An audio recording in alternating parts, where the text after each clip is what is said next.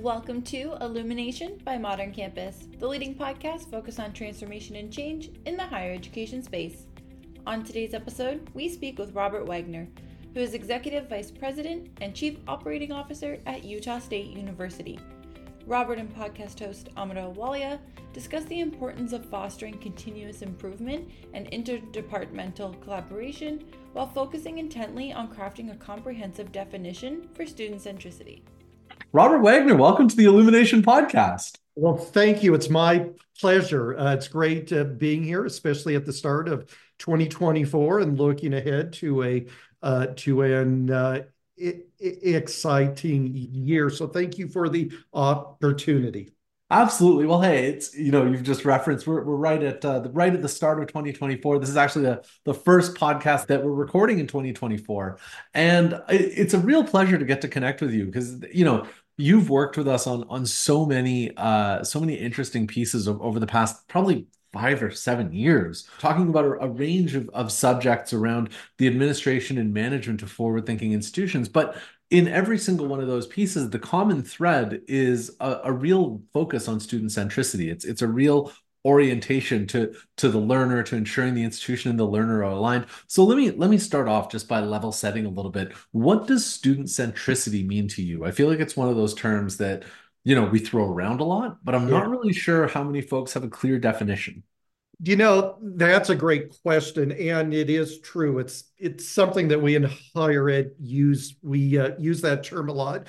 Oftentimes, it's in the context of bragging about all the great things that we do. Frankly, we should be bragging if we're focused and if we're being student centric. What does that mean to me, and what does that mean to us here at Utah State? Well, first and foremost, what is meant is that we meet students where they are at. Here at Utah State University, we're a land-grant institution, which means we have a mission of access across the great state of Utah with multiple campuses with different diverse populations. We can't sit back as an institution and expect and hope that the students will come to us the way that we want them to be, that they will come to us with simply a list of things that they've done in their public education experience, or if they're non-traditional students, that they come. We can't expect that. If we're going to be about access,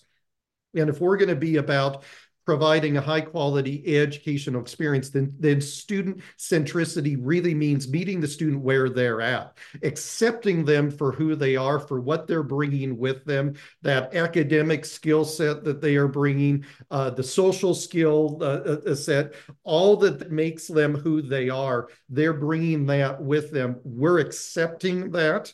Now, we might be doing things to help and assist and address different parts, but we're accepting that and we're welcoming that. That's what I believe student centricity means, is really accepting the students for who they are, and then starting at that point and saying, okay, that's our starting point. Now we're going to move forward as a higher education institution, and student, we're going to help you from your point where your starting point is. We're going to help you to achieve whatever higher education goal you've set for yourself, whether it's a degree, certificate, whether it's retraining, traditional student, a non-traditional student. We're going to help you get to wherever you are, but we're going to start at where you're starting. Absolutely. Well, it's interesting because we're in an industry that's it's really oriented to its traditions. It's really oriented to its status quo. And I think over the past 5 to 10 years, we've seen a real momentum shift in how institutions are prioritizing the student experience. I am curious, why do you think so many universities especially are trying to find ways to bring student centricity into the core of their operations when, historically that hasn't really been part of the educational milieu?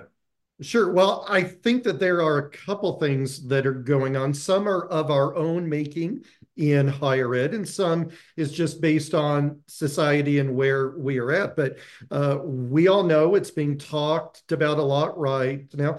As higher education, we are sometimes kind of on our back heels There's a lot of questions being raised about the value of education, of a degree, the investment that students need to make for themselves in higher ed. It's kind of put us on our back heels and caused us to be in a little bit of defensive mode. With that, though, what that has done, I believe it's made us as institutions really question who we are, what we're about, and how we do what we do. In that process of answering those questions, I think that has led many institutions like Utah State to say, you know what? We really do need to be focused about the students. Yes, we're a research institution. Yes, there are many dimensions and many parts that make up our institution, but fundamentally, at its core, we are a teaching and instruction institution. We are here for students. So we need to start addressing that, and we need to start thinking about that. So I think, again, society, the questions that they're asking about higher education has really compelled a lot of institutions to move in that direction, rather than just looking away and ignoring and say, we're going to continue doing things the way that we do things. No, we're going to address the questions, the challenges that are here. And one way that we're going to do that is with the student-centric model.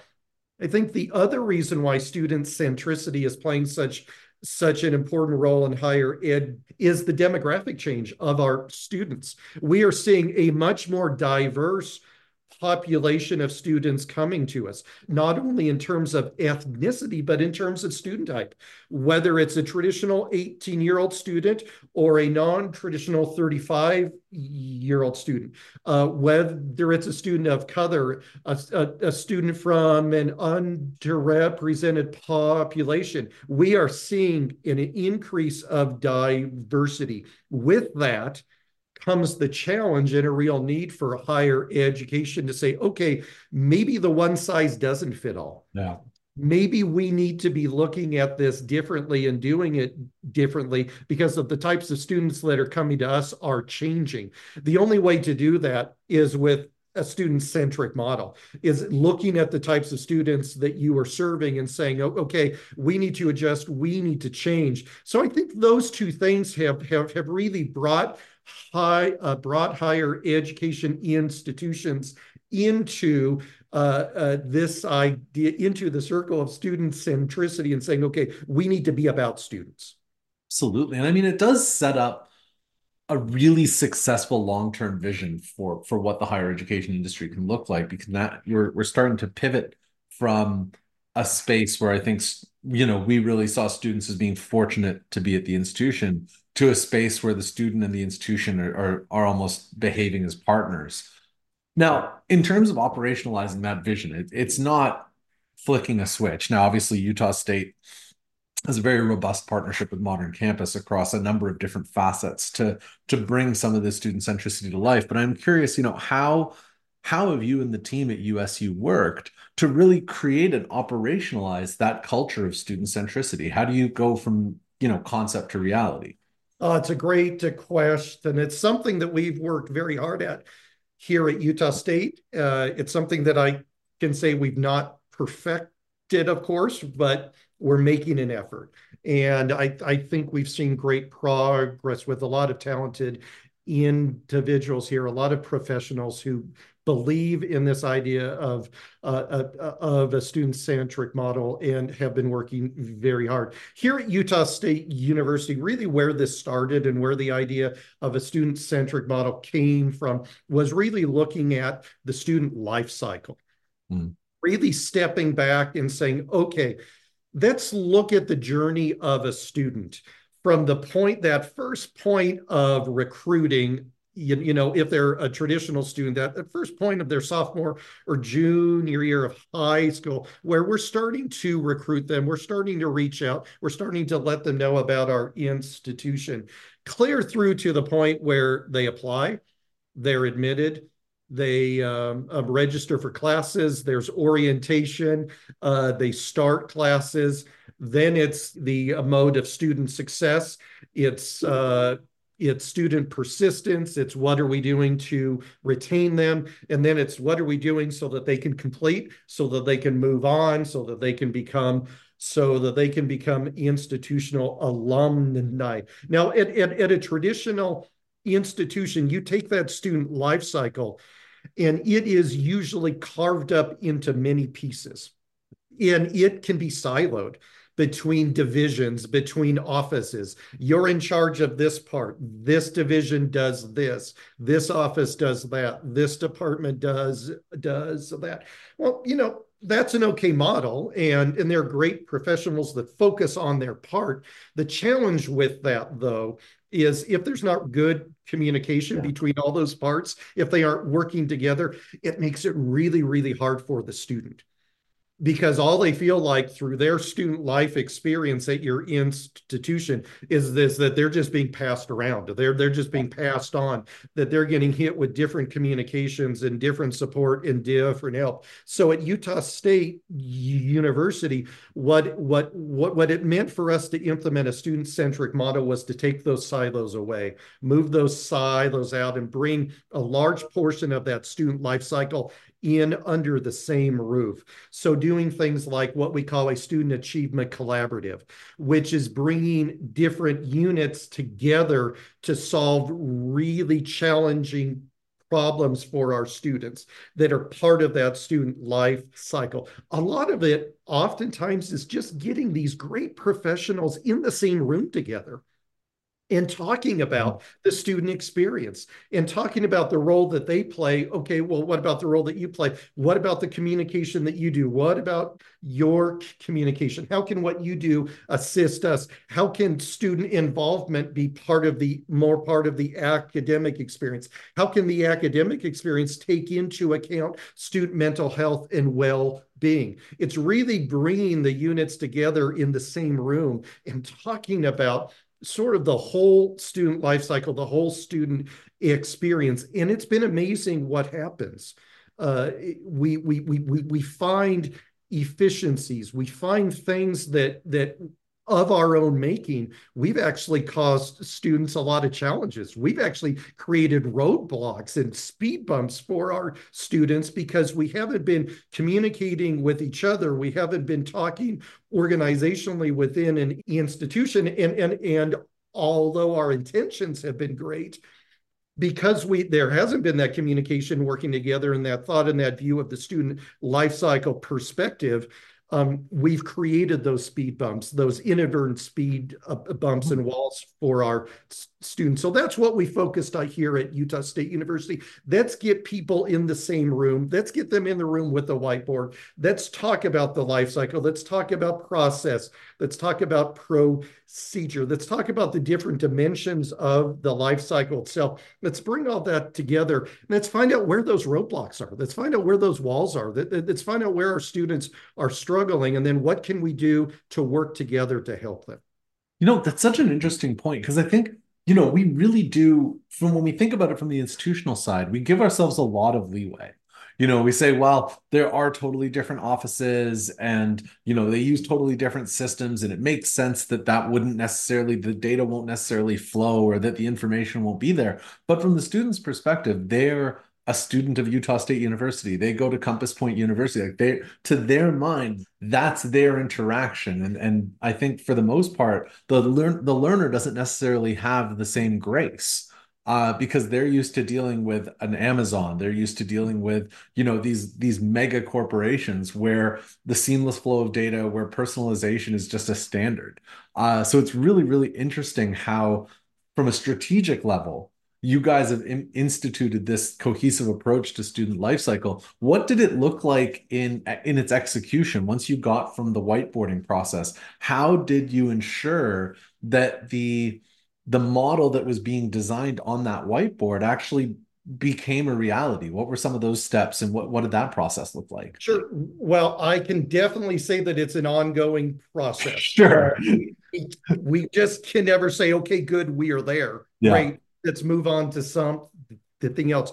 This is an ongoing process. That is the nature of higher ed. There's a lot of turnover, a lot of staff, a lot of professionals, a lot of faculty that come in and out. So I would say, first and foremost, you have to be committed to this process.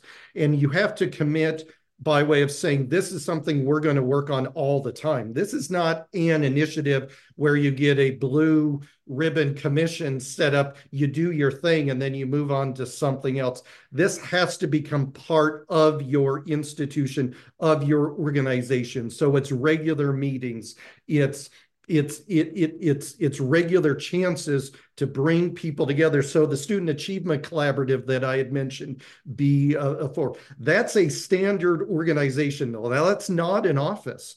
That is made up of a group of professionals from different divisions and offices to get together, but they are together every week and they're marching through the challenges that pop up, and they're never there. They are never saying, okay, our job's done, great. They're continuing to meet because things change. We started that Student Achievement Collaborative, for example, before the pandemic. There were a lot of things that we worked on before the pandemic, but oh boy, now post-COVID, there's a lot more things that we've learned about our students. We've learned about higher ed. We've learned about ed tech. So I am a firm believer in the fact that if you want to implement a student-centric model at your institution, it's a model of continual improvement. Yes. It's a model that doesn't stop. So you build organizationally, you build structures into your institution that can focus on that continuous improvement. The other thing that does is it builds a culture of student centricity. It's not a one-off and you are done and you're going to move on to something else. Mm-hmm. By building those permanent structures in place for that communication, for that work to happen, you're changing the culture within your institution. And before you know it, your institution becomes a culture of student centricity, a culture of focusing on the student self. It doesn't mean that you're perfect. It doesn't mean that you always get it right. But what it does mean that culturally, as problems come up, you're going to address it, and that you're getting buy-in from the professionals, from the faculty, from the administrators. You're getting buy-in from the members of the institution to tackle those really hairy and challenging problems on behalf of our students.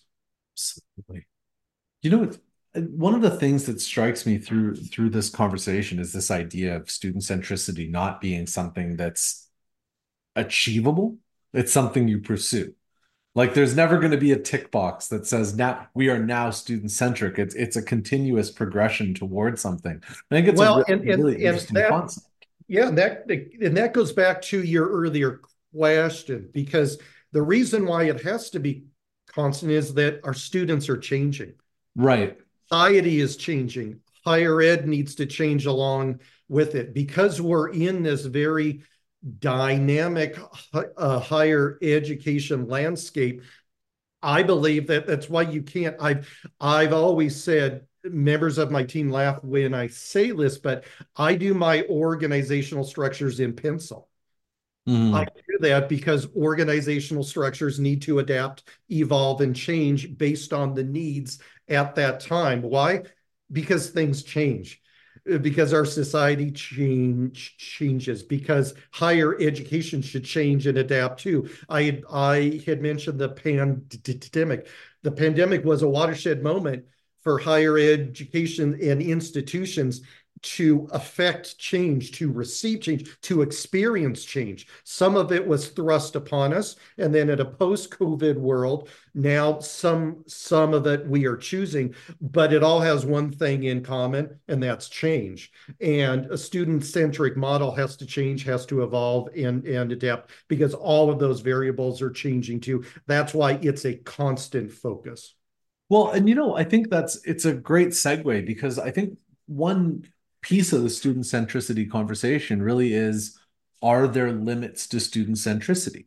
So, one of the things we hear a lot about is whether a commitment to student centricity could possibly compromise academic rigor. Now, I have opinions about this, but I'm curious about your thoughts here. Do you think there is a limit on the application of a student-centric mindset, model, or culture? Sure. I'm not sure that I could define an actual line in the sand and say the limit is here, Mm-hmm. but I hear what you're saying and I agree. I think that how I would answer that is I would say if there's a higher educational professional who wants to focus on student success within their institution, that should not be done in a vacuum. That's not done with one or two people sitting in an office and saying, okay, how can we help a student be successful? Why? Because again, going back to that student life cycle, there are so many different parts. There are so many different dimensions that make up a student, whether it's student mental health and well-being, whether it's student involvement, whether it's the type of student, whether it's a non-traditional or traditional student, whether it's what they're bringing in. I talked at the beginning of the podcast about meeting students where they're at. It's what are they bringing in? Student centricity really is a student-centric model, but you can't solve that and you can't address that with one office. Mm-hmm. You can't address that, unfortunately, with one professional. So what that leads me to then say is you can't be a student-centric institution just within the world of student affairs. Right. Leave out the academic world. I believe you can't do that. You can't have a student-centric model without the academic enterprise. You can't have a student-centric model without the research enterprise. You can't have the student-centric model without the student involvement and student leadership enterprise. You need to be able to take into account for all of those things and be able to engage on the academic side, engage with faculty and say, okay, faculty, we know and we appreciate you are busy, but you are the content experts. You are the instructors, your boots on the ground in front of the students. We respect that and we respect the work that you are doing. But did you know that students are coming to you with these things? What can we do, faculty? We know you're concerned about their success and we know that you want your students to succeed in your class. There are some things that we can bring to you that we think can help you as a faculty member, as an instructor. No, it's just not a list of more things for you to do. These are things that we can help, that we can partner with you on in the academic side, that we can partner with you on so that those students can be more successful. We have to be able to do that. It's not done in a vacuum. So again, I can't define where that line in the sand is, but I can say that if a student-centric focus does not embrace the different enterprises or the different missions or dimensions of an institution, then it's truly not going to become part of the culture. It's not going to affect real change. So where the limit is if one unit within the institution says, I'm going to be all about student success and goes off and does their own thing without taking into account faculty, advisors, student support, without taking that into account, they're going to cross a line. And more than likely, they're going to tick some people off too. And they're going to create challenges within their institution. In my mind, that's where the lines are. So before you even reach, don't even cross those lines. Embrace the multidimensional aspects of your institution and realize that a student-centric model really involves all of those dimensions and you need to engage with them. Absolutely. Well, Robert, every time we chat, I wind up having to look at the clock and I realize that we are coming up on time, unfortunately. So I will close us out the same way I close out every podcast, which is to make our glorious pivot from being a higher ed conversation to a food conversation. So if someone's going to dinner in Logan, Utah, where do they need to go? It's a great question. First of all, we would welcome you to our beautiful Cache Valley here in northern Utah, nestled in the Wasatch Mountain Range. It is beautiful here. We have a beautiful college town. Logan is a great place filled with a lot of food and restaurant opportunities. If I were to mention one, though, there is a restaurant here that's been around here for decades. Its marketing pitch is it's where the locals eat. And it's not just a marketing pitch, it is true. The restaurant is called Angie's. It's on Main Street. It is where the locals eat. Why? Because it's so good and because it's been around for a long, long time. So come to Cache Valley, come to Logan, Main Street, Angie's. You will eat very, very well. Robert, it's been a pleasure, man. Thank you so much. It's Let me close been a out as pleasure. well by just congratulating you on your upcoming appointment at Idaho. I wish you absolutely all the best in that new role. Great. Thank you very much. Thank you for this opportunity. And thank you, Amrit, for the great work that you are doing on behalf of higher ed and all that you and the organization is advocating for. We need you. This podcast is made possible by a partnership between Modern Campus and The Evolution. The Modern Campus Engagement Platform powers solutions for non-traditional student management, web content management, catalog and curriculum management, student engagement and development, conversational text messaging, career pathways, and campus maps and virtual tours. The result, innovative institutions can create learner-to-earner life cycle that engages modern learners for life, while providing modern administrators with the tools needed to streamline workflows and drive high efficiency. To learn more and to find out how to modernize your campus, visit moderncampus.com. That's moderncampus.com.